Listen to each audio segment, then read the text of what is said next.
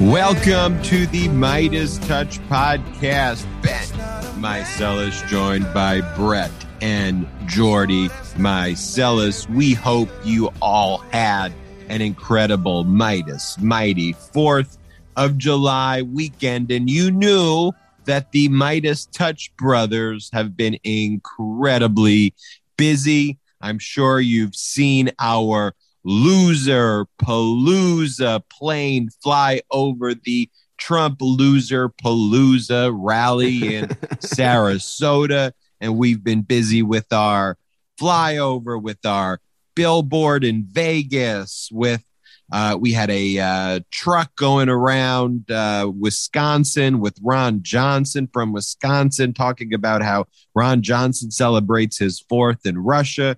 We got ads playing in Colorado explaining how Boebert and others support the insurrection.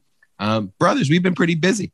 It's been a busy 4th. There are no days off in the world of Midas Touch, and that's how it's got to be when our democracy is on the line. When they go low, we put planes over their loser rallies, right? I mean, at the end of the day, talk to everyone, Brett, about Loser-Palooza, kind of its origins and the response that we received to it. It's a national news story. We're behind it. So I think we should probably talk about the news we're involved in at the top of our podcast. I think that would be smart. First off, I want to say, Jordy, how you doing, man? Coming off the birthday, you feeling older today? Jordy looks older today. Right? I'm feeling good. I feel a whole year older. It was a great holiday weekend. Like you said, we take no days off here at Midas Touch. We were moving and grooving. One of the coolest things about this weekend was when we kept putting out, different videos of different things that we were doing each day and seeing, people's reactions to it. That's what I love about this, man. Before jumping into Loser-Palooza, I do want to talk about what'd you say, JR? No, it's fine. No, I wasn't done. I clearly wasn't done finishing my thought, but go on. No, go. Please go. Please go on. I assumed you were done. Before talking about Loser-Palooza or whatever Jordy was gonna say right there, I do want to talk about who our guest is going to be on the pod. We have Grant Woods, Arizona's former attorney general from 1991 to 1999. One of the incredible things about Grant Woods is that he used to be a Republican. He was a Republican attorney general. I've worked with Grant. He's a lawyer. And so I've worked with Grant on cases. He always, when he was a Republican, identified as a progressive Republican. I mean, as a progressive person pushing forward progressive ideas, which is just so wild to think that there's someone like that in Arizona who was the Arizona Attorney General. He preceded Janet Napolitano.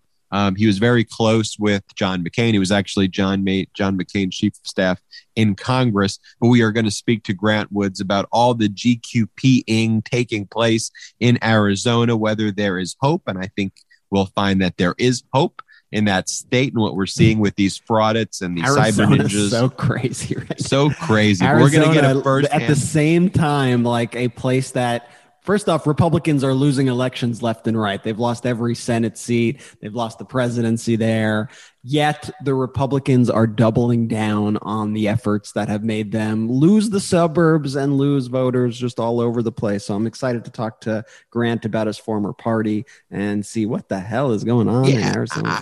I want to give our listeners, I want to go behind the scenes. You don't hear this stuff when you're watching CNN or MSNBC, or even when you're reading about it, whether you're reading about it on social media or in whatever online digital print you have. We're going to really have a conversation with a former Republican, now a Democrat. It was Arizona's attorney general, and we're going to really talk about what is going on in that state, and you are going to be having more knowledge than ever before. But let's talk about Loser-Palooza. Jordy. I really need to get my inhaler. I really can't breathe right now. I'll be right back. So Jordy's going to go get his inhaler right now. And for those who know, these shows are not live, but we like to give you the live feel about them. Jordy has his dog, Midas Mellow. Jordy is allergic to his dog, Midas Mellow. And Jordy, I think you got to take the puff of the inhaler closer to the microphone so everybody can hear what's going on. Yeah, take that puff, Jordy, so everyone. The people got to hear it. Mighty Dude, can my puff. fucking asthma has been so bad. I don't know if it's because it's so hot where I am right now, but it's just been brutal over the last like week and a half. So strange. Jordy, it's a change of seasons. You have a gigantic dog that you're allergic It has to. nothing to it's do with him. probably it's probably an assortment of things. But let's talk Loser-Palooza. I will get you up to speed while Jordy is suffering with breathing. So Loser-Palooza, the idea, you probably even heard it, if you're a listener to this podcast a few weeks ago on the pod. We were talking about these Trump events, and I think Guy flippantly threw out the phrase Loser-Palooza, and we all laughed about the phrase. And as we kind of thought on that, I'm not sure if you remember, I forget where it was. I forget if it was Iowa or exactly what state, but Trump held a rally last year, and somebody put a sign out front that said something like super spreader event here, and had an arrow pointing to the Trump rally that everybody was going to. And so our initial thought was, let's put up a billboard that says Loser-Palooza Tour. And the concept would be more like one of those, now it's, the 80s music videos, like a greatest hits album, like come to Loser-Palooza and hear Trump whine about election fraud and talk about Hillary Clinton's emails and Hunter Biden, all the greatest hits, Loser-Palooza, and then with like all the tour dates. The idea kind of started as that. And then as we spoke with one another, and we spoke with, Adam Parkamenko, who's a part of our team. We were all just discussing ideas and going back and forth. And I think it might have been Adam who said, what if we fly a plane over the event? And we were just like, we could actually fly a plane over the event as it's going on. We were like, yeah, the guy's not president anymore. There's no restricted airspace. You could fly a plane right over the Loser-Palooza event. And we said, perfect. We're good. Let's do this. And the entire day, we were just glued to our phones as we were in touch with the pilot, because there wasn't great weather in Florida that day. So we were getting all the reports. It looks like it's going to rain. We're not sure if it's going to be able to take off. And really, until the plane took off, we weren't sure it was going to happen. And then the plane takes off. We get the first photos of the actual plane in the sky. The pilot was so incredible, so awesome, the team that we work for to do this. And then he was able to fly like the entire time over the Trump rally as Trump was speaking. So as this guy is droning on, and then the reports start coming in that the plane is sighted, and then reports start coming in as people are watching it on like Newsmax or whatever one network was playing it, that people throughout the speech kept looking up, looking away from Trump, were distracted, were leaving the rally early because of the plane noise from the top. And this is something that we haven't talked about publicly yet, but the Secret Service, actually, because Trump still has Secret Service protection, actually contacted our pilot directly and basically informed him that although he has the right to be in the airspace, that the people throwing the event, aka the Trump, whoever's in Trump's crew these days, were very upset about the plan. They were incredibly upset by the plane. It was hurting their feelings. They wanted it to go away. And so the Secret Service agent was asking our pilot, telling him, that he has to leave the airspace. They were, the way our pilot took it was that he was being threatened by Secret Service to leave the airspace immediately. But Ben, you spoke to the Secret Service agent, and what did you find out? I'm going to do a further investigation to determine if it's truly the Secret Service. I think it was someone named Brian with the Baltimore area code who was very reluctant to tell me his last name. You could tell who owns these planes because of their tail number. They have a tail number that you could quickly find out who owns it, who it belongs to. And so likely someone on the ground found out who it belonged to. I don't know if it was, it's definitely not a Secret Service, approved effort to do this. I mean, it was probably someone in Trump's detail who was trying to flex and called a friend, in the service in Baltimore, who then called our pilot and threatened our pilot. They weren't as nice as you said, Brett. That's what he told me when I confronted him with it, that it was not restricted airspace, but that the people were being annoyed. He had told our pilot he must leave immediately, giving our pilot the implication that it was in fact restricted airspace when it was not. A former president, especially a traitorous one, although that's not actually what has to do with it, but a former president who's giving rallies like that as part of his grifting political group that he's fucking running so that he could make millions of dollars for himself, which is where all that money is basically funneled. That doesn't get protection whatsoever at the end of the day. Zero protection from that. And so, there were people who were basically saying, like, there was just one person on the YouTube video that was circulating that says it's absolutely unreal. The guy's name, first off, the guy who wrote this name is J-Dub. So take your source with a grain of salt. It's absolutely unreal that a plane can fly over a no-fly zone for almost an hour without being forced out of the sky. It seemed like people were leaving due to the continuous flyovers made by this plane. It even flew back to the airport to refuel and came back. I know this because the airport is within a few miles and I live across the street and watched it fly into the airport. So it was allowed to take off again after landing with no repercussions. Unreal. Let me just be very clear. It's not restricted airspace. Former presidents retire in dignity. They have a Secret Service detail. They don't give rallies talking about how elections are rigged and undermining our democracy. And admitting to crimes. Yeah, that was not Trump's airspace. And look, in the wake of that happening as well, Brett, I'm not sure if you saw, but we have CNN obtaining additional recordings. We know about the recordings, obviously, in Georgia, which we heard, but these are now recordings in Arizona, which is also one of the reasons why we're talking to Grant Woods on the podcast. But these are, Giuliani's like just a big fucking idiot. Like Giuliani, would do these, would not just engage in election tampering, for which he's now has had his law license suspended in New York, and he's likely going to be disbarred. But like when Giuliani would engage in this election tampering, he would like leave messages, and as did Trump. Like you would hear them on the recordings. They just admit to crimes. That's they're like, yes, this is Rudy Giuliani calling. Here to call in a crime. No, but you're so right. And we'll talk about this like more later in the podcast. We get to some other subjects, but they literally do just that. They admit to the crime. It's still a crime if you do it out loud and you do it like it's not a crime. Like leaving a voicemail as you're committing a crime, just because you're intentionally leaving evidence, doesn't make it any less criminal. So this Rudy Giuliani message is a voicemail to GOP Maricopa County Supervisor Bill Gates. No relation to Microsoft Bill Gates. But let's hear what Rudy had to say about the election. Bill, it's Rudy Giuliani, President Trump's lawyer. If you get a chance, would you please give me a call? I have a few things I'd like to talk over with you. Maybe we can get this thing fixed up. I really think it's a shame that Republicans sort of were both in this kind of situation. I think there may be a nice way to resolve this for everybody. Hey, Mr. Gates, this is Rudy Giuliani calling in to commit a crime here. So I was wondering, so this whole election thing, this was done right after, in the midst of all the election chaos with Trump. Just so I think there's a way that we could fix this. So why don't you talk to me? Once again, in case any prosecutors are listening to this is Rudy Giuliani, Donald Trump's lawyer, calling in case there was any debate about who was. Did you see, Brett, the excerpt from the it's going to be the new Michael Wolff book? Michael Wolff wrote one of the kind of initial Trump exposés in the presidency.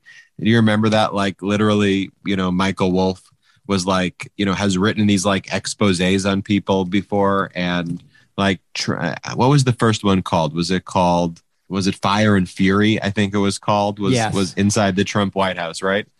Fire and Fury. And like Trump gave the guy like complete access to everybody and just like admitted to all of the crimes on the record. And Michael Wolff published a book. I read Michael Wolff's book on Rupert Murdoch also. He's actually a really, really good writer, Michael Wolff, but he has a new book coming out, Landslide, The Final Days of the Trump Presidency. We'll actually try to get Michael on this podcast. But the Times of London released some excerpts about how annoyed, I'm sure you've seen this, Brett and Jordy, how annoyed Trump is that Giuliani has the audacity of trying to get paid for all of that work he was doing, like those voicemails. And Trump was under the impression that Giuliani was working for him for free, and Giuliani wants to get paid. The Trump family, according to the excerpts, has completely cast out and cut off Giuliani. The book doesn't say which members did that, but there's clearly now a rift between Giuliani and Trump because this is Trump's MO. He doesn't pay people, and then he cuts them off when they become legal liabilities for him. So It's a one-way Keep street everybody- with loyalty with Trump. And that's why I don't understand why everyone thinks that they are going to be different. That, oh yeah, literally everyone who's come into contact with this man has left on bad terms and has been screwed over, royally screwed over. But I'm going to be different. I'm part of the family. That's what these people think, and they get roped in. And I think I just want to do a run now of basically everyone in the Trump orbit admitting to crimes. We already heard Rudy Giuliani admitting to crimes. Here at the Loser-Palooza is Donald Trump admitting to the crimes that Alan Weisselberg and the Trump organization was charged with. And yet they go after good, hardworking people for not paying taxes on a company car. Company car. You didn't pay tax on the car or a company apartment. You used an apartment because you need an apartment because you have to travel too far where your house is. You didn't pay tax. Or education for your grandchildren. I don't even know. Do you have to? But does anybody know the answer to that stuff? Okay. Okay, so there's Trump admitting to the crimes laid out in the indictment against Alan Weisselberg, just flat out admitting it, and probably expanding the investigation by admitting that he was very much involved in this process. Weisselberg's got to be just slamming his head on his desk. Or like, what is going on? Just shut up. It's the craziest thing. And then didn't Don Jr. do some shit this weekend too, Brett? If that wasn't enough, Jordy, you're exactly right. Here's Don Jr. Yeah, they dressed up the indictment, obviously. They dress it up. They make it look really serious. They say he didn't pay taxes on $1.7 million worth of stuff over 16 years. So that's to New York State, 8% of that, $136,000. Half of that was because my father paid for his grandchildren's school in New York City. So you take that out. It amounts to about $5,000 a month. That's what they promised. They brought in outside prosecutors. They teamed up with the Attorney General of New York State to do this. Okay, so now Don Jr. just implicated his his kids. and then to tie this all just because you say it in a condescending tone doesn't make it less criminal. You're still admitting to it. What is going on? And then to tie this all together, people started quoting an article which now has resurfaced where Trump gave an impromptu interview to the New York Times in December of 2017, where he stated that he knows taxes, quote, better than the greatest CPA. And that he knows the tax. Yeah, that's his hubris. That hubris is going to bite him in the fucking ass, because I think what he was doing, and Ben, you might have another legal opinion on this, but I think what he was doing by saying that out loud in that speech was trying to kind of begin a defense of who knows this stuff. The tax code is so complicated. How are you even supposed to know do you know that you're supposed to pay taxes on this stuff? I mean, who even knows? And try to act like it wasn't a malicious attempt to defraud and to evade taxes. And, Eric never wants to be, left out of the mix here. He doesn't get enough attention as is. So Eric also decided to run his mouth.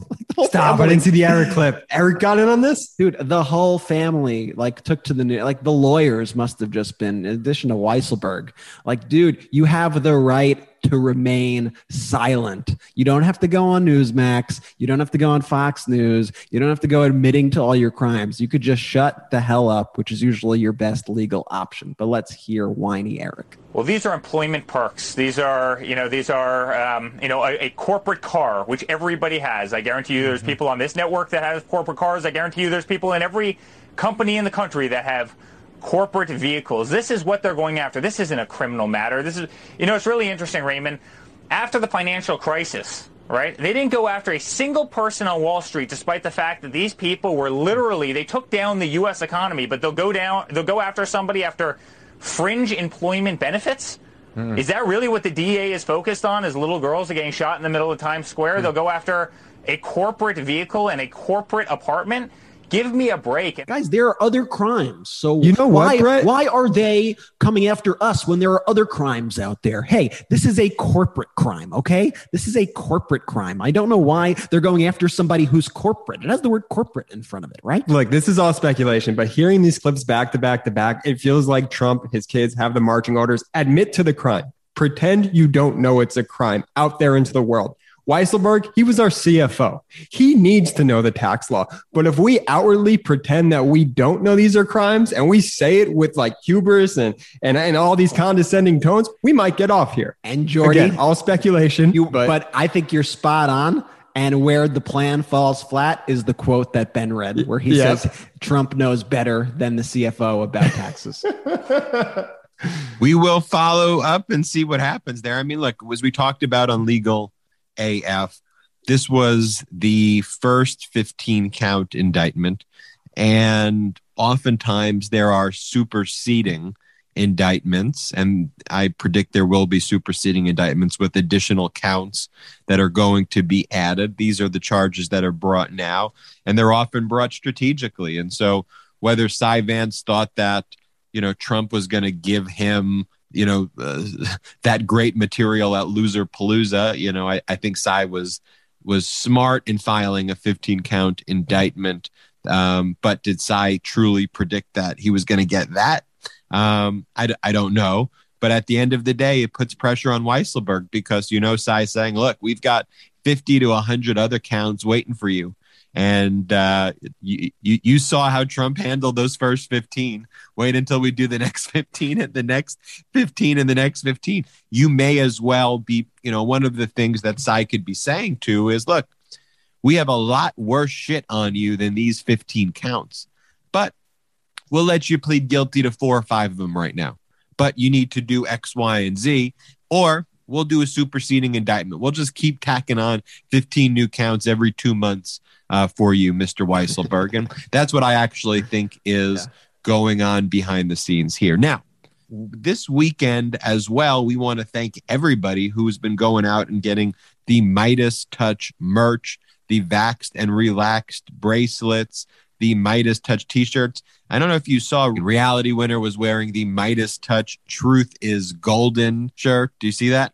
I had the biggest smile on my face when they sent that to us and when they posted it. I mean, how incredible for a person who still is, but on home confinement, a political prisoner, persecuted for doing something that I think is something very noble. I know a lot of people could disagree about the methods and whistleblowers in general, but she exposed the Russian interference into our election and really is directly responsible for a lot of the upgraded security in our election system to prevent foreign actors from hacking into our systems and changing votes and doing everything. She was the one who called attention to all that when Trump was denying it. Yeah, go back and listen to our Reality Winner special that we did with her family and some of her advocates that we did several months back. And so it was so great to see full circle, her being released from prison, even if she's on home confinement, wearing a Midas Touch Truth is Golden shirt. And you can get your Midas Touch Truth is Golden shirts and Midas Touch merch by going to store.midastouch.com. But I want to tell you about how we run and operate our small business. And it wouldn't be possible if it wasn't for stamps.com. Are you really still going to the post office? Are you really still paying full price for postage? Thanks to stamps.com, you just don't have to do that anymore. Simple. Mail and ship anytime, anywhere, right from your computer. Send letters, ship packages, and pay less. A lot less with discounted rates from USPS, UPS, and more. That is what we do at Midas Touch, and that's how we operate here. Let's face it. You all know I don't want to leave this 6x6 room. You all know I don't want to get out of here. You know, the more I could do while I'm at home, the more we could accomplish and the more we could focus on what's important. And that's making everybody who buys our products happy and doing all the great work we do at Midas Touch. Stamps.com brings the services of the U.S. Postal Service and UPS right to your computer. It's a must-have for any business, whether you're a small office sending invoices, whether you're doing a side hustle, shipping out orders, or whether you're just navigating the hybrid of work life. Stamps.com can handle it all with ease. No wonder over 1 million businesses choose Stamps.com for their mailing and shipping. Simply use your computer to print official U.S. postage 24/7 for any letter, any package, any class of mail, anywhere you want to spend. Once your mail is ready, just schedule a pickup or drop off. It is that simple. Stop wasting time going to the post office. Go to stamps.com instead, and there's no risk. And with our promo code MIDAS, MEIDAS, you get a special offer that includes a 4-week trial plus free postage and a digital scale. No long-term commitments or contracts. Just go to stamps.com, click on the microphone at the top of the homepage, and type MIDAS. That's stamps.com, promo code MIDAS, stamps.com. Never go to the post office again, and hit us up on Twitter and confirm that you went to stamps.com and typed in the promo code MIDAS, and we will retweet and say thank you to you. That's stamps.com, promo code MIDAS. And now we have an extraordinary guest. Arizona has become the epicenter of Trump cult conspiracy theories, spewing election lies that the election was stolen, that ballots are being harvested from bamboo, and other crazy conspiracies of Hugo Chavez overturning the election.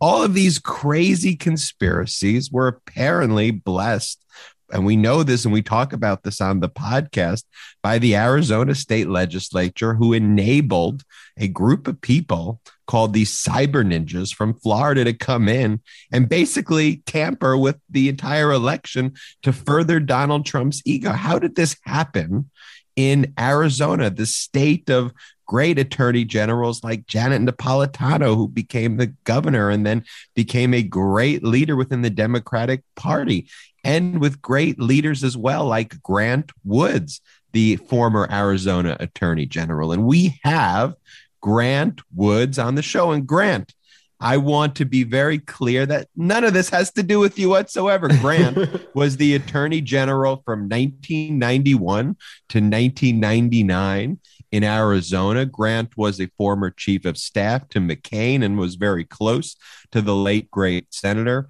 John McCain. And Grant formally identified as a Republican before, of course, Donald Trump's invective and horrible form of politics. Grant called Trump out in 2016 and in 2020. And it is an honor to have Grant on the Midas Touch podcast today. And I'll say this about Grant. It is fortunate for me to have Grant as a colleague, as well as I work on cases with Grant. So with that introduction, Grant Woods, welcome to the Midas Touch podcast. Well, thank you. Thank you guys for all you're doing as well. It's very exciting. And you had some big victories over the weekend,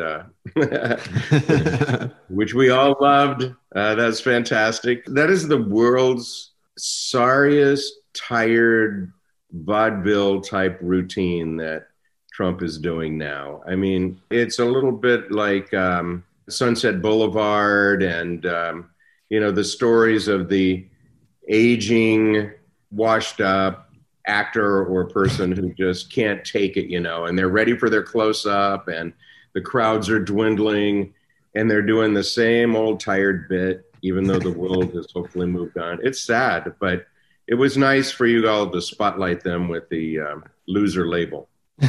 Yeah, we thought Loser-Palooza was the appropriate label. And when we see what's going on with these cyber ninjas in Arizona, I think Loser-Palooza is the appropriate label there. I mean, you have these, Republican Senate legislatures who would probably be the people who would be buying VIP tickets, frankly, to show up in Sarasota, bringing their kids and bringing their family and buying the QAnon shirts and the 3%er shirts. I mean, that's Republican legislatures in your state right now, too. So how did that happen? I believe for most of my lifetime, and at least since the 90s, from the 90s on, the legislature in Arizona has been very much out of touch with the general public. And that's a product, I think, of gerrymandering and the fact that if you don't have a general election, if you don't have real competition, then you only worry about the primary, and you worry about that during the primary, but you also only worry about primary challenges while you're governing. And that's yet another reason to get rid of gerrymandering and to go to independent commissions. We've gone to an independent commission in Arizona.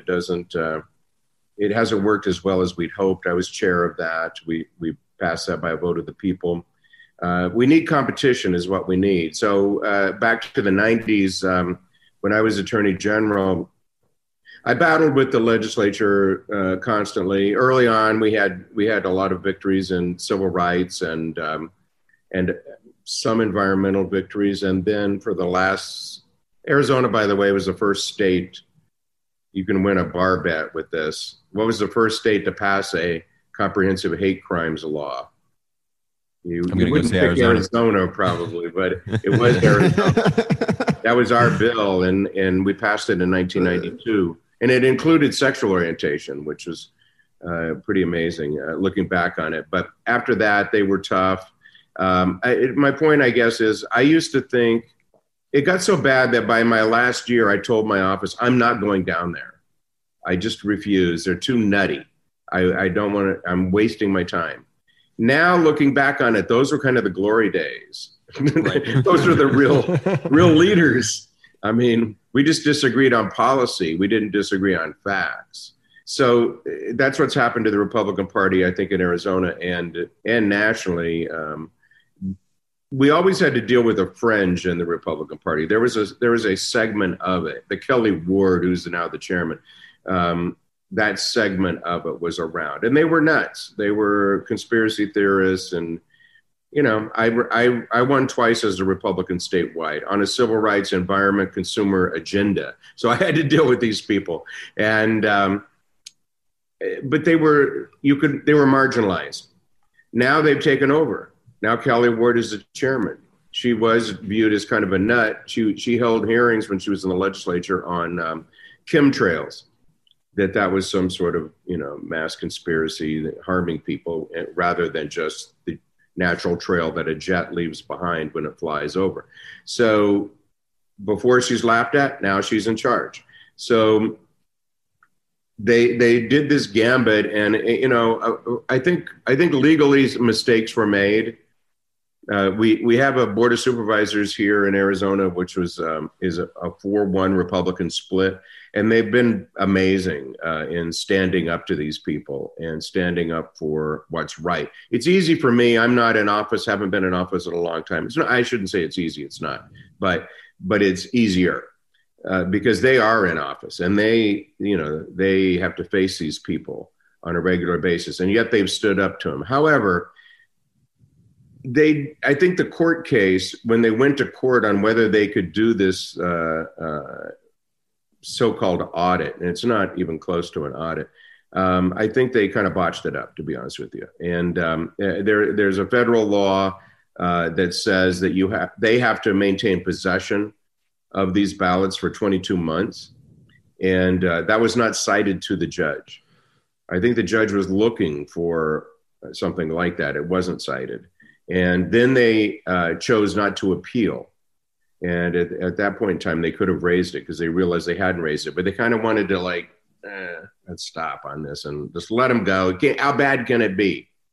And little did they know, it's been horrific. The ballots, the last we heard, were in a cabin in Montana. That's not a joke. My ballot, I voted in Maricopa County. My ballot is in a cabin in Montana.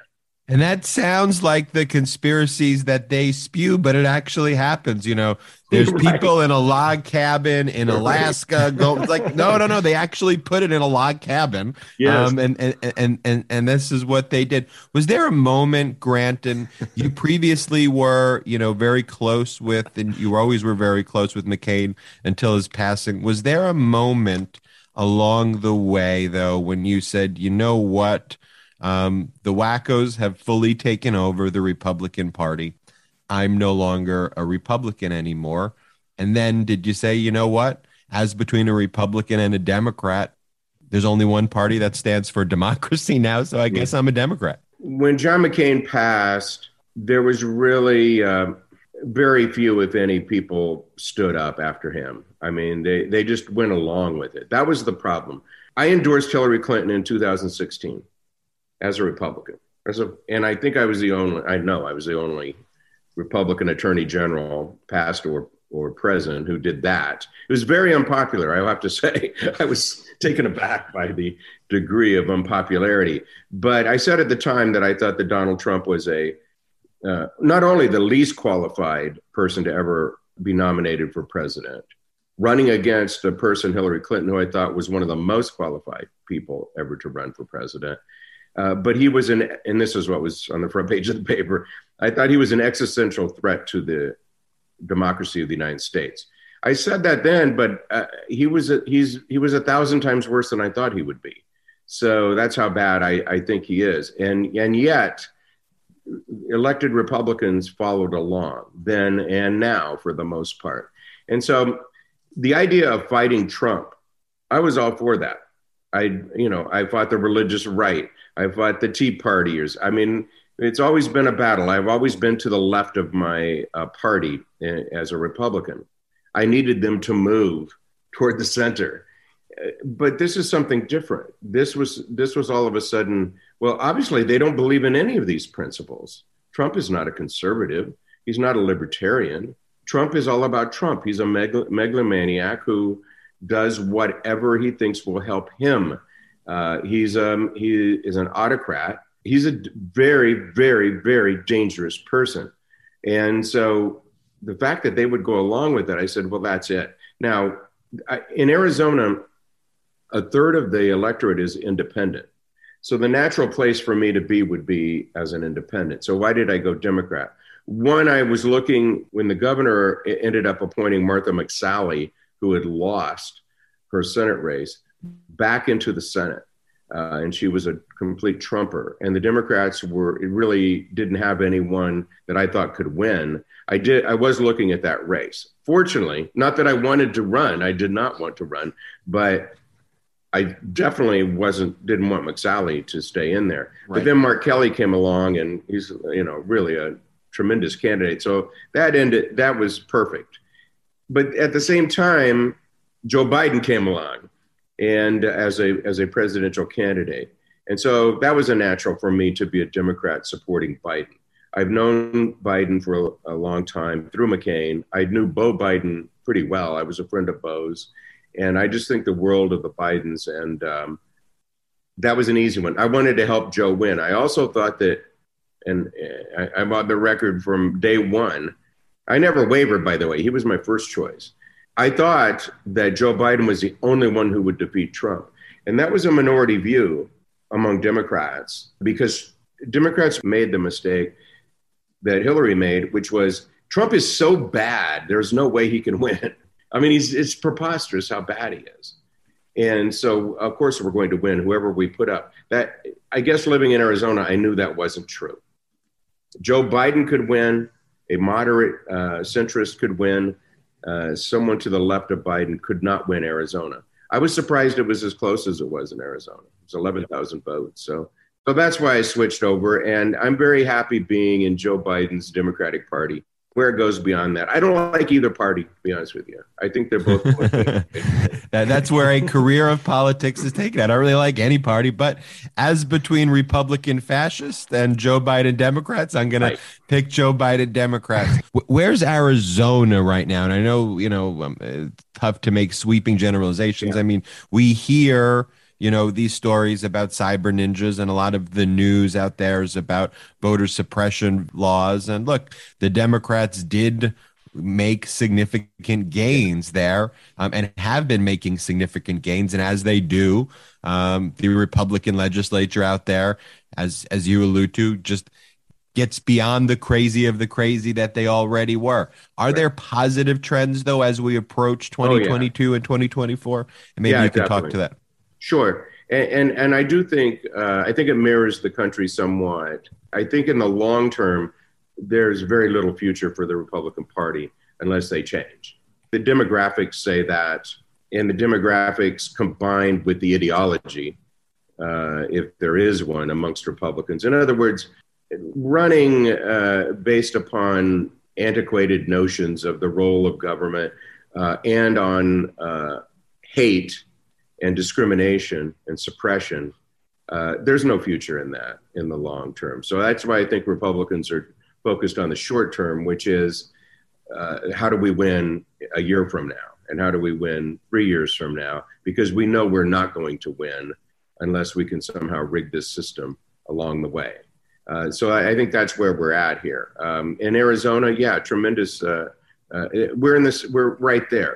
Maricopa County is one of the largest counties in the country. It's where Phoenix is. Phoenix is the 5th largest city in the country. It's, I don't know what exactly it is, but I'm going to say it's almost majority Latino right now. Now, again, you can't take that vote for granted.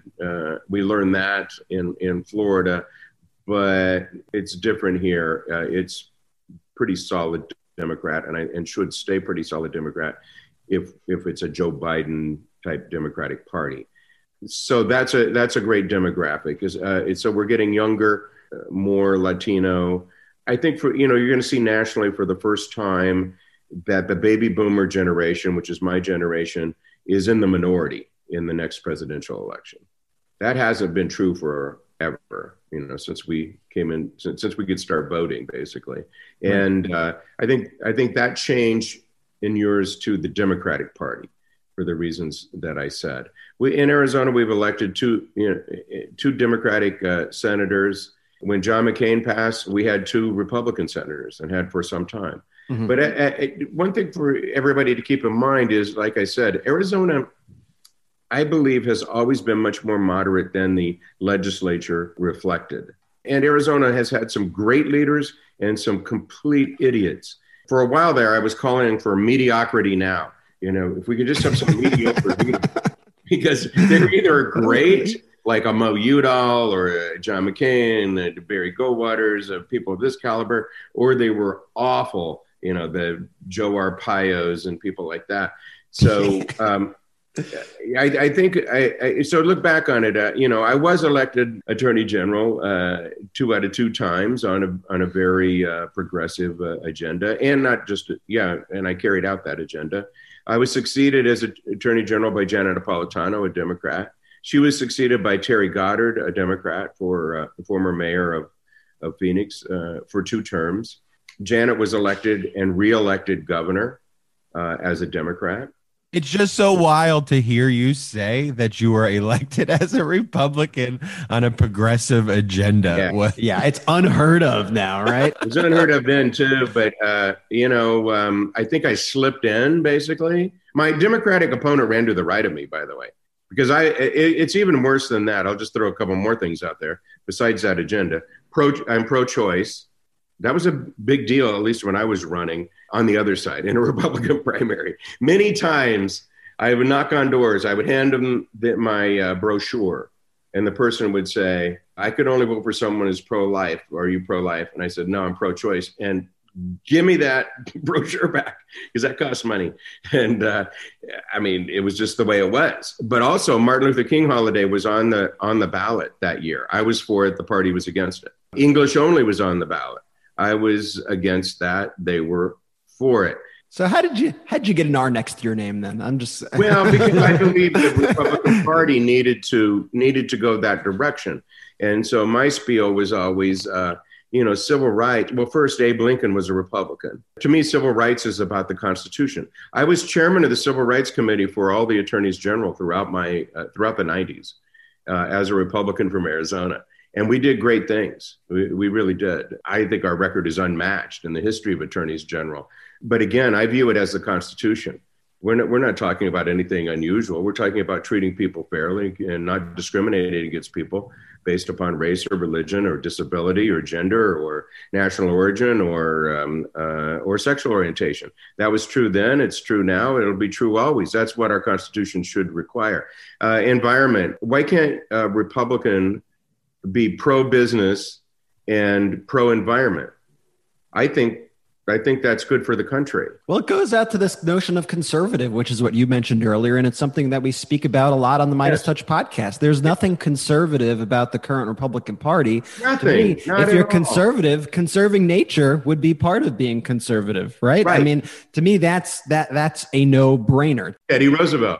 Exactly. Teddy Roosevelt was amazing on most environmental issues, and he was a Republican last time I checked. So again, I think consumers, For example, I was the first Republican to sue Big Tobacco and was very involved in that. I was one of the negotiators of our settlement, which is the biggest settlement in history.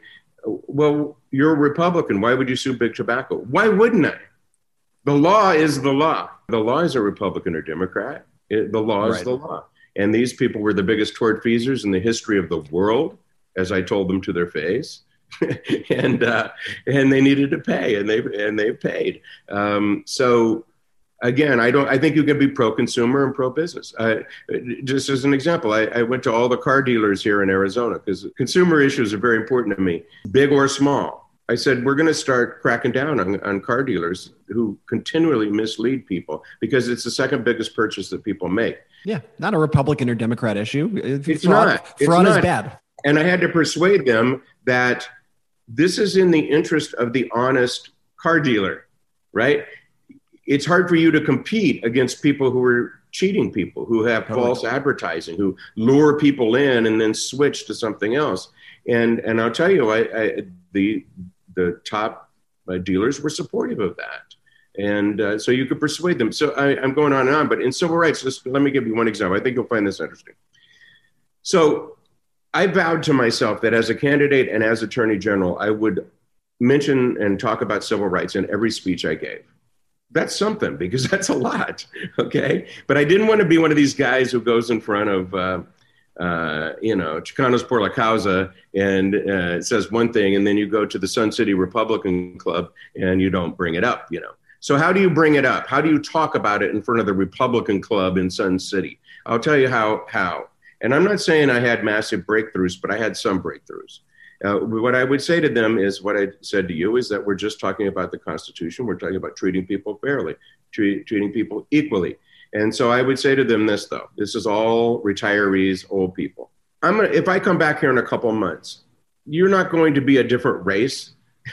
You probably won't be a different gender, probably won't be a different sexual orientation.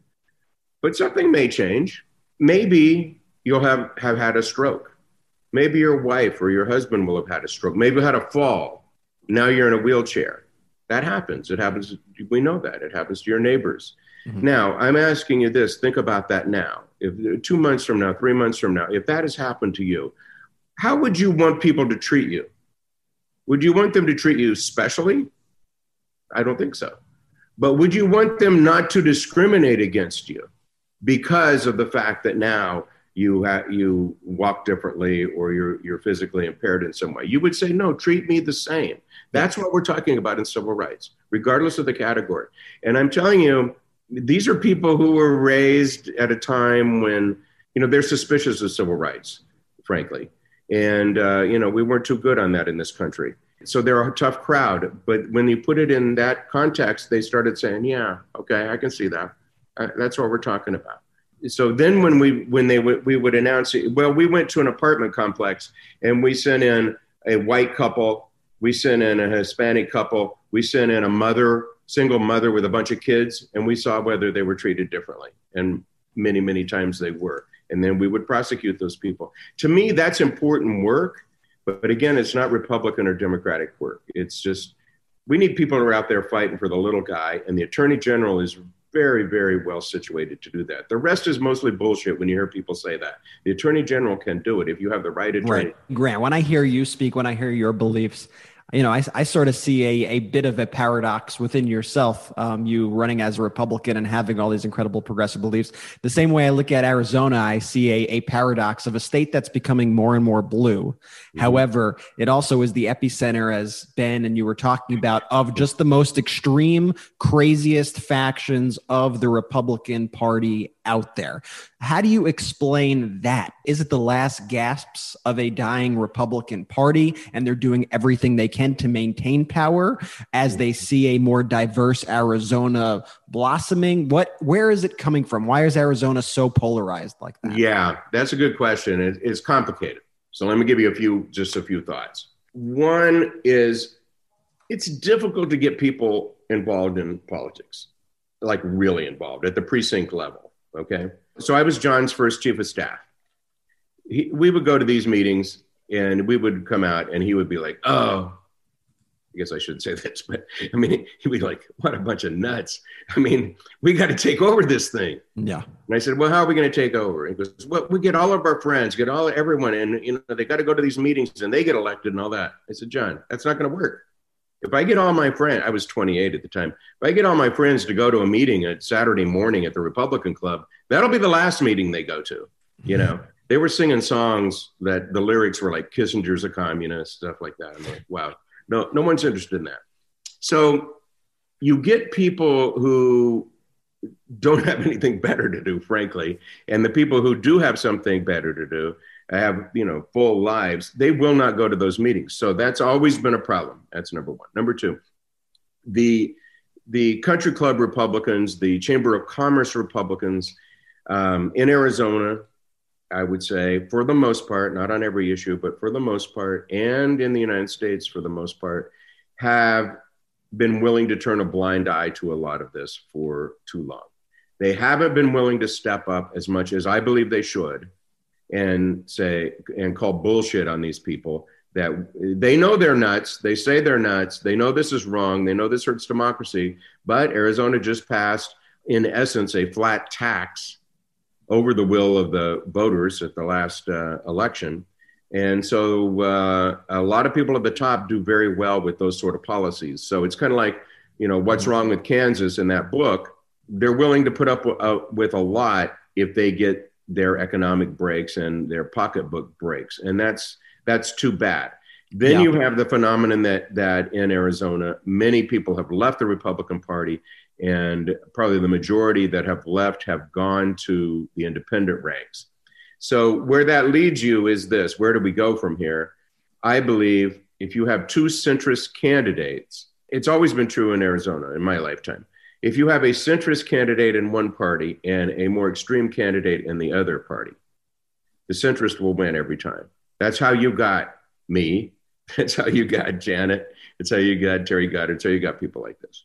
And that's how you got Kirsten Sinema. McSally was a Trumper. And that's how you got Mark Kelly. McSally was a Trumper. Save for Trump in 2016. Yeah. So the question is, in my mind, has always been, what if you have two centrists running? And I don't know the answer to that. I think in the past, it would be, I would say the Republican would win, but it leans Republican. But now I'm going to say maybe not, because this is so embarrassing and so much chaos that the independent vote and the McCain Republican vote with a solid centrist Democrat will go that way. I think independents look at this right now as a clown show in the Republican Party, and they see it as extremism out front, and it's very real.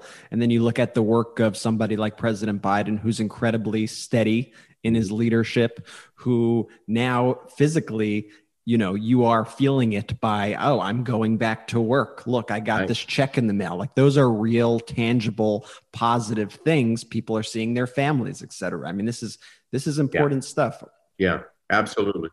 You famously gave a eulogy to John McCain, with whom you've worked with and talked about. And I'm just curious, knowing him, being close to him, what do you think he would think about the transformation of his friend, Lindsey Graham, with whom he was so close with, and just where the Republican Party, how quickly it has fallen since he's passed? Yeah. Lindsey, in the final months there of John's life, Lindsey he'd already done his move towards Trump. So I did get to talk to John about that. I was never a Lindsey Graham fan. John traveled with Graham and with Joe Lieberman. And so I got to know both of them a little bit, and I love Lieberman. And I could see that connection for sure, because Lieberman's just one of the great people I've ever met. He's just super.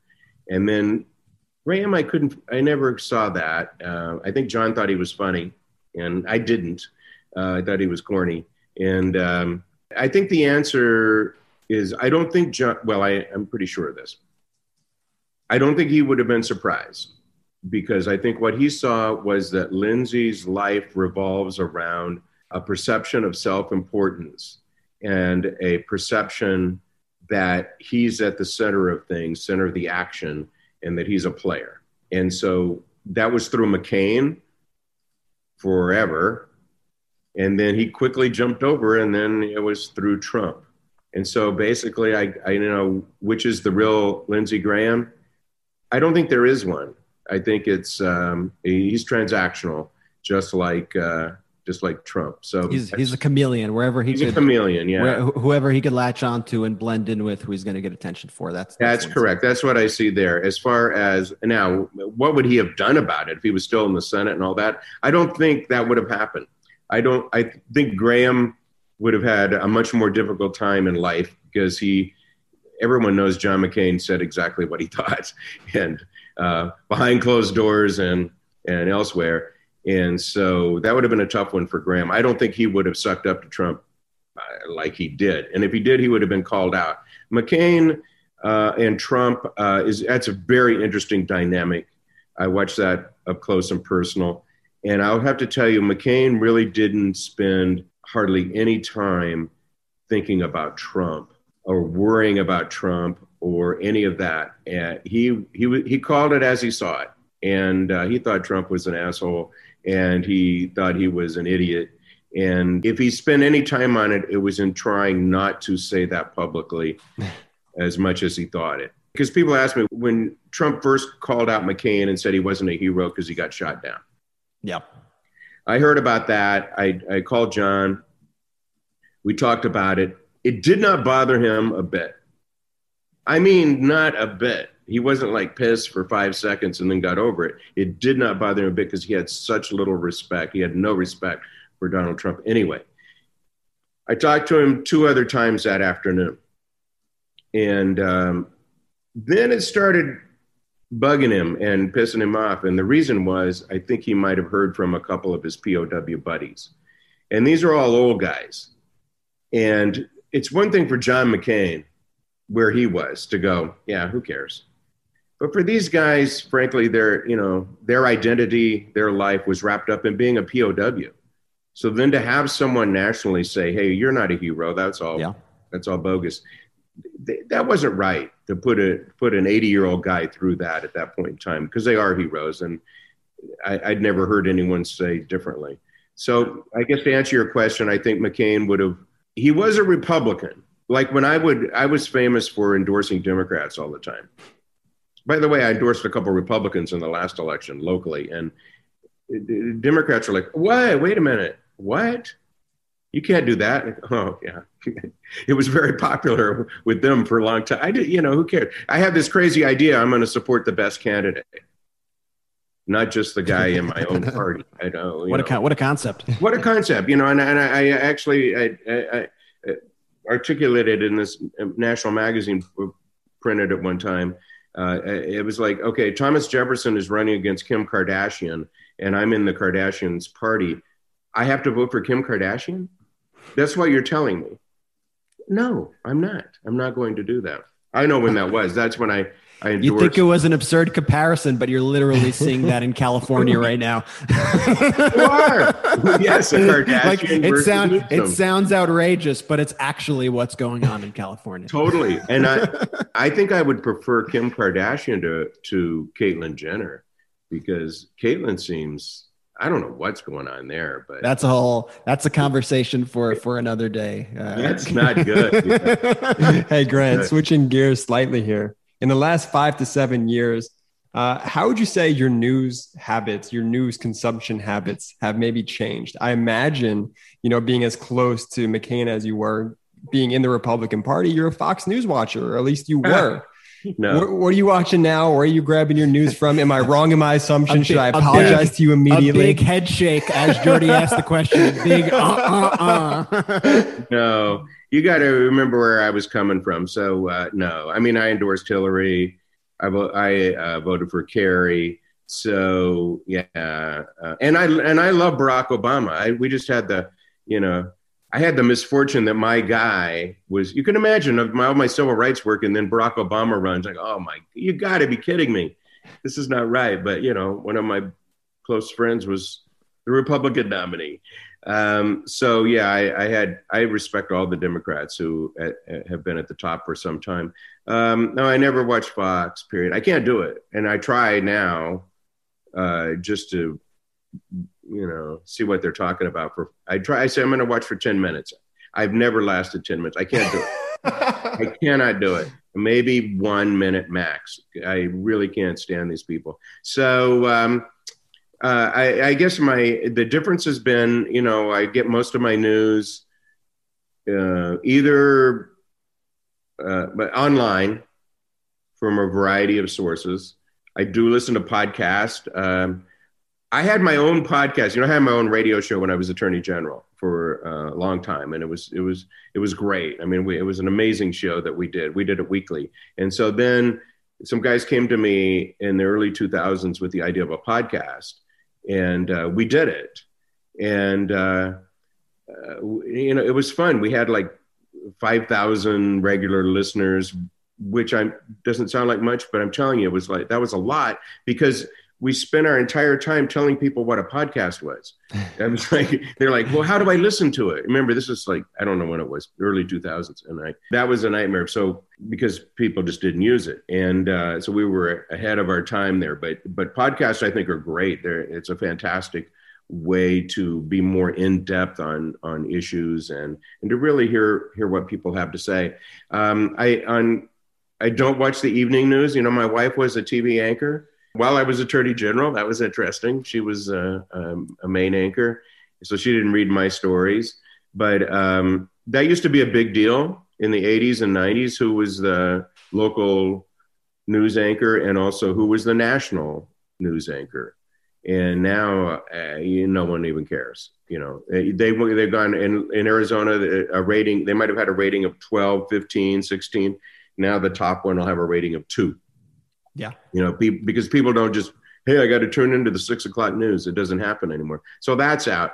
The local newspaper, I read it online. I don't have them deliver it. I just read it online. So I think things are changing for sure. I've changed with that. I did watch, I flipped over to the first time I'd ever seen Newsmax. And I did it because I wanted to see Trump's tired act for as long as I could stand it. And I did see a few of those goobers looking up in the sky. So we were looking at the Loser-Palooza plane, and I remember, Grant, we were in the courtroom about a few months ago, and I think you had brought something up related about Midas Touch, and I had said, that's me. That's what. Yeah, I didn't know that. Yeah, I said that's me and my brothers. So funny. Oh my gosh, I didn't know that. No idea. No, and I've been following you guys forever.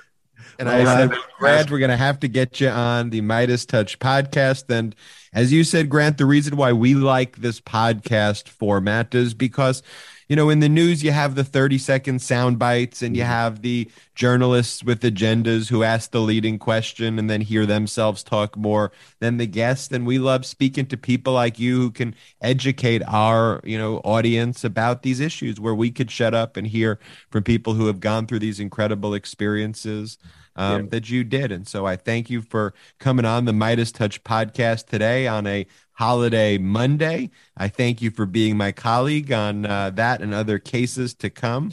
Yeah. And we appreciate all of your fight and activism here at Midas Touch. Thank you. Can I just say, I just say this to everybody. It's always been important to be involved, and I've stayed involved my whole life. But I think things are different now as we speak here, right after July 4th in 2021. I think this is the first look, whether you were for Bush or Gore, Bush or Kerry or McCain or Obama, the country is going to be okay. We took control of the House and the Senate barely. We've got I think a fantastic president.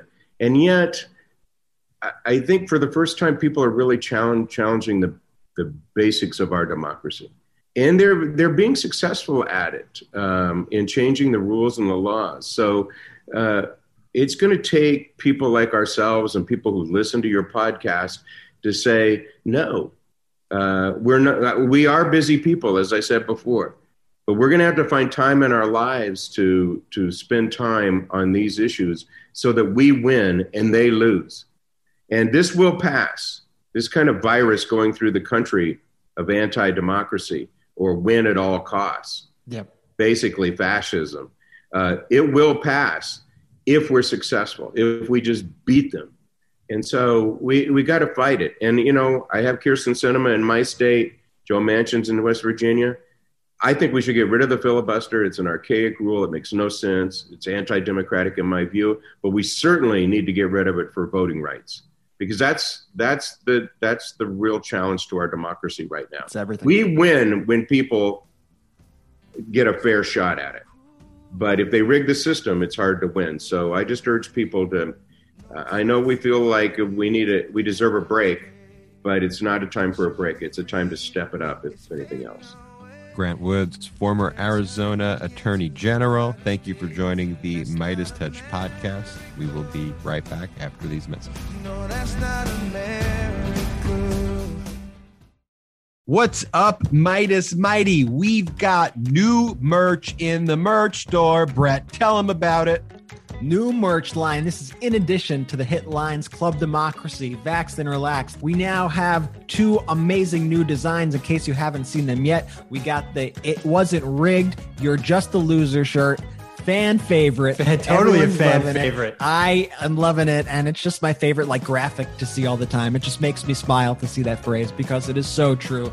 And today we are announcing the Midas Touch For the People line. We got a For the People tee. We got For the People mugs. We got For the People totes. So get yours today at store.midastouch.com and keep sending pictures of you rocking your Midas Touch Pro Democracy gear. We love to see it.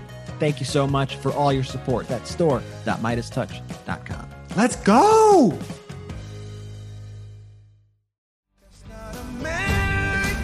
Welcome back to the Midas Touch podcast. Great interview with Grant Woods. I may be actually headed to Arizona soon and seeing Grant Woods. I may broadcast live. Can you apologize for he was definitely offended when I called him a Fox News watcher. I was just curious. He was a Republican, McCain.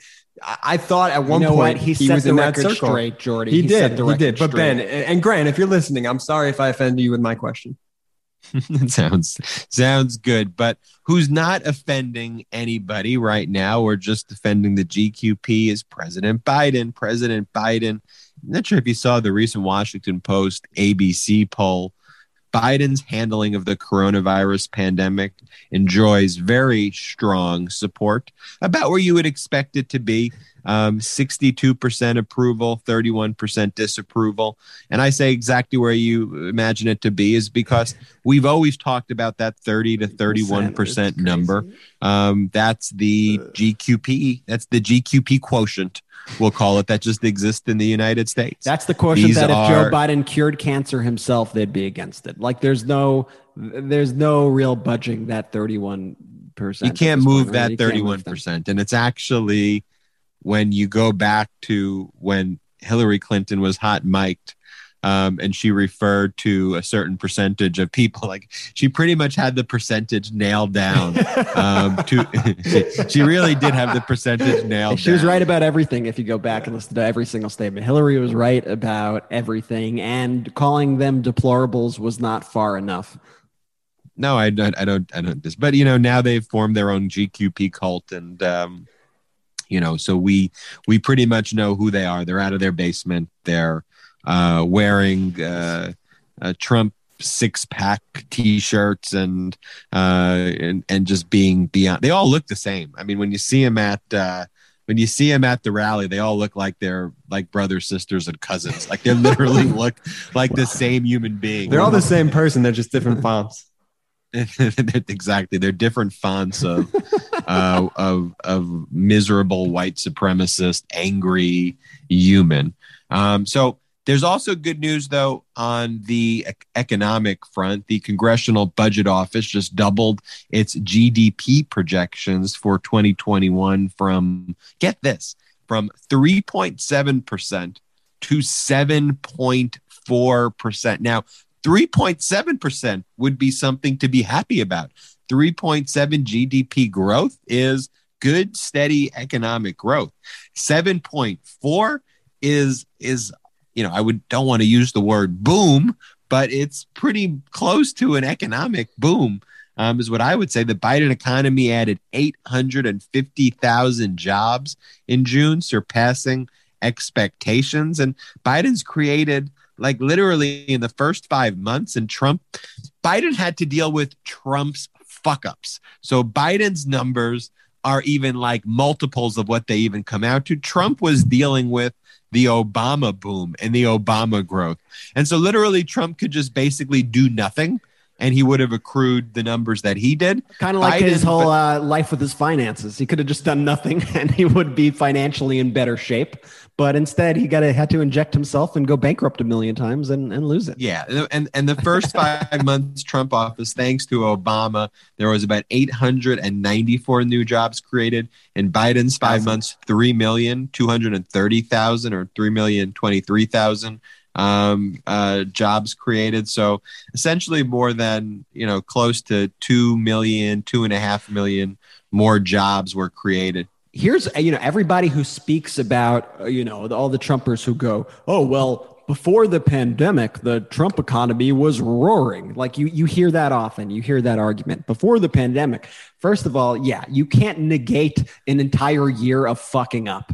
Like that's a ridiculous. Yeah, until we totally ignored the crisis that was coming our way and destroyed the economy. Everything was going great, but that narrative isn't even accurate to begin with. I mean, Trump the whole time was promising 6% GDP growth a year. I think for those first few years, he was at 2% or less GDP growth per year. When you got to 2019, 2020, by February of 2020, before the pandemic even hit the United States of America, experts said that we had already entered a Trump recession.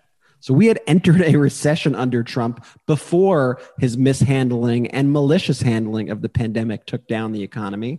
And Joe Biden deserves a lot of credit for bringing the economy back. It's not just about the virus disappearing. The virus just didn't disappear like a miracle, like Trump said it would.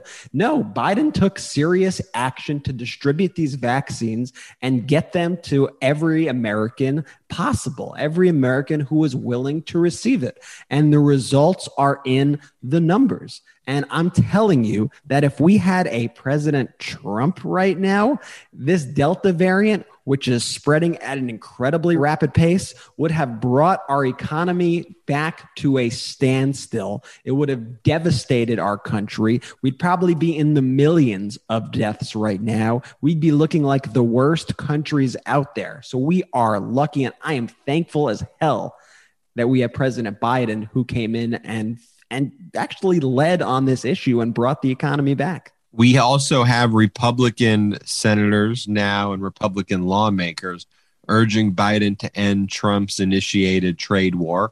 Group of Republican lawmakers asked Biden to end the self-inflicted harm that his GOP predecessor, Donald Trump, caused in starting a multi-front trade war with China and our European allies. 7 Republican senators sent a letter to the White House asking Biden to repeal the tariffs and other trade barriers that Trump implemented during his time in office, affecting a wide range of industries, including agriculture, car makers, and manufacturers. Quote, an important first step would be to reduce barriers to trade with our allies. By doing so, we can stop damaging actions and retaliation and mend relationships while listening to businesses across the country that have suffered the negative economic consequences of this. I mean, Trump just fucked everything up. Let's just kind of summarize it. Like Trump did everything wrong. And with him in power for 4 more years, there would have just been a type of economic depression that and sickness, and I think the destruction of our country. I mean, I think it's that simple. I think that America could not survive with Donald Trump, and he's one of the most dangerous people, if not the most dangerous person walking around planet Earth right now, period, full stop. I mean, when he wants, what him and his minions want is a insurrection that works. They would want to overthrow the United States. They need to be taken seriously, but they need to be exposed and called out at every turn. I mean, and we just see the stakes out here. I mean, the Trump rallies, all of this just feeds into the Russian propaganda that's out there. And I'm not sure if you saw some of the reports this week, but it really talked about how the Russian strategy is really the same strategy as the GQP. In fact, it appears that the GQP takes its instructions from Russia at this point. And this whole idea of, anti-woke and critical race theory, and white supremacy at its core there, is kind of Russia talking points festering into, Fox News, festering into right-wing TikTok and right-wing social media, and, Russia portraying itself as like the anti-woke capital of the world out of Moscow. This was one of the craziest reads. It's that not only are the messages of Russia and the Republican Party in sync, but Russia is using this whole anti-woke ideology of the right-wing ecosystem in America to try to get people to move to Russia. It's kind of their pitch. Like, do you want your freedom to be an asshole? Do you want freedom to hate other people? Come to Russia. Come to Russia.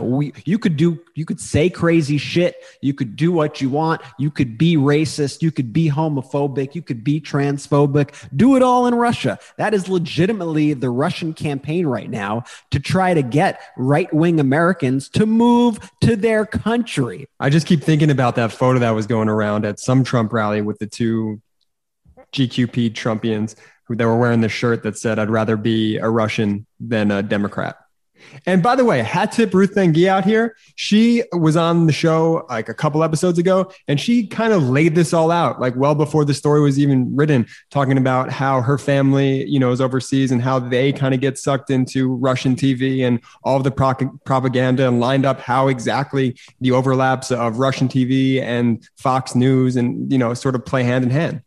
And I want to give a big shout out here to Julia Davis from the Daily Beast, who wrote this article. The article is called "Russia Targets Fox News Fans and Bid to Become the World's Anti-Woke Capital. The Kremlin and its staunchest loyalists are touting Russia as a politically incorrect utopia, something they think Western conservatives can't resist." So after listening to the podcast, I'd tell everyone, read this article by Julia Davis and share it with your family, share it with your friends, share it with your colleagues. There was once a time where America stood up against our adversaries like Russia. Now we have a political party in the Republican Party and their allies who are inviting our enemies in and promoting our enemies over American democracy. And that's what's at stake here. And that's why when you heard the Grant Woods interview, like that's the way politics used to be in many ways. Like Grant was, yes, he was a Republican, and I guess he may have had some business Republican views, but ultimately he would recognize like there were still crazy people back then, like when he was the attorney general, but he was like, yo, these are crazy people.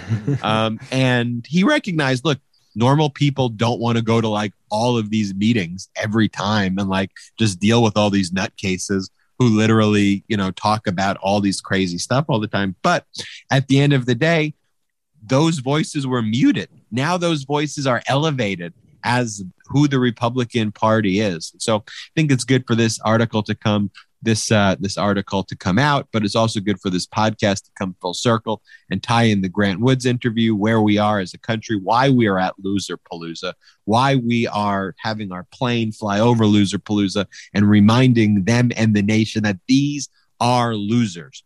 Go back to your basement, losers, and get out of our democracy. Go to Russia. I think we could start a GoFundMe for that. Send everyone who Russia is targeting to send Russia. The 31% to Russia. Send the 31% to Russia. Become a anti-woke utopia. Have fun, and we will do the hard work of getting things done and helping people and being a good society that cares for one another. Hey guys, we got some good emails this weekend, though. Entire GDP is smaller than many of our states.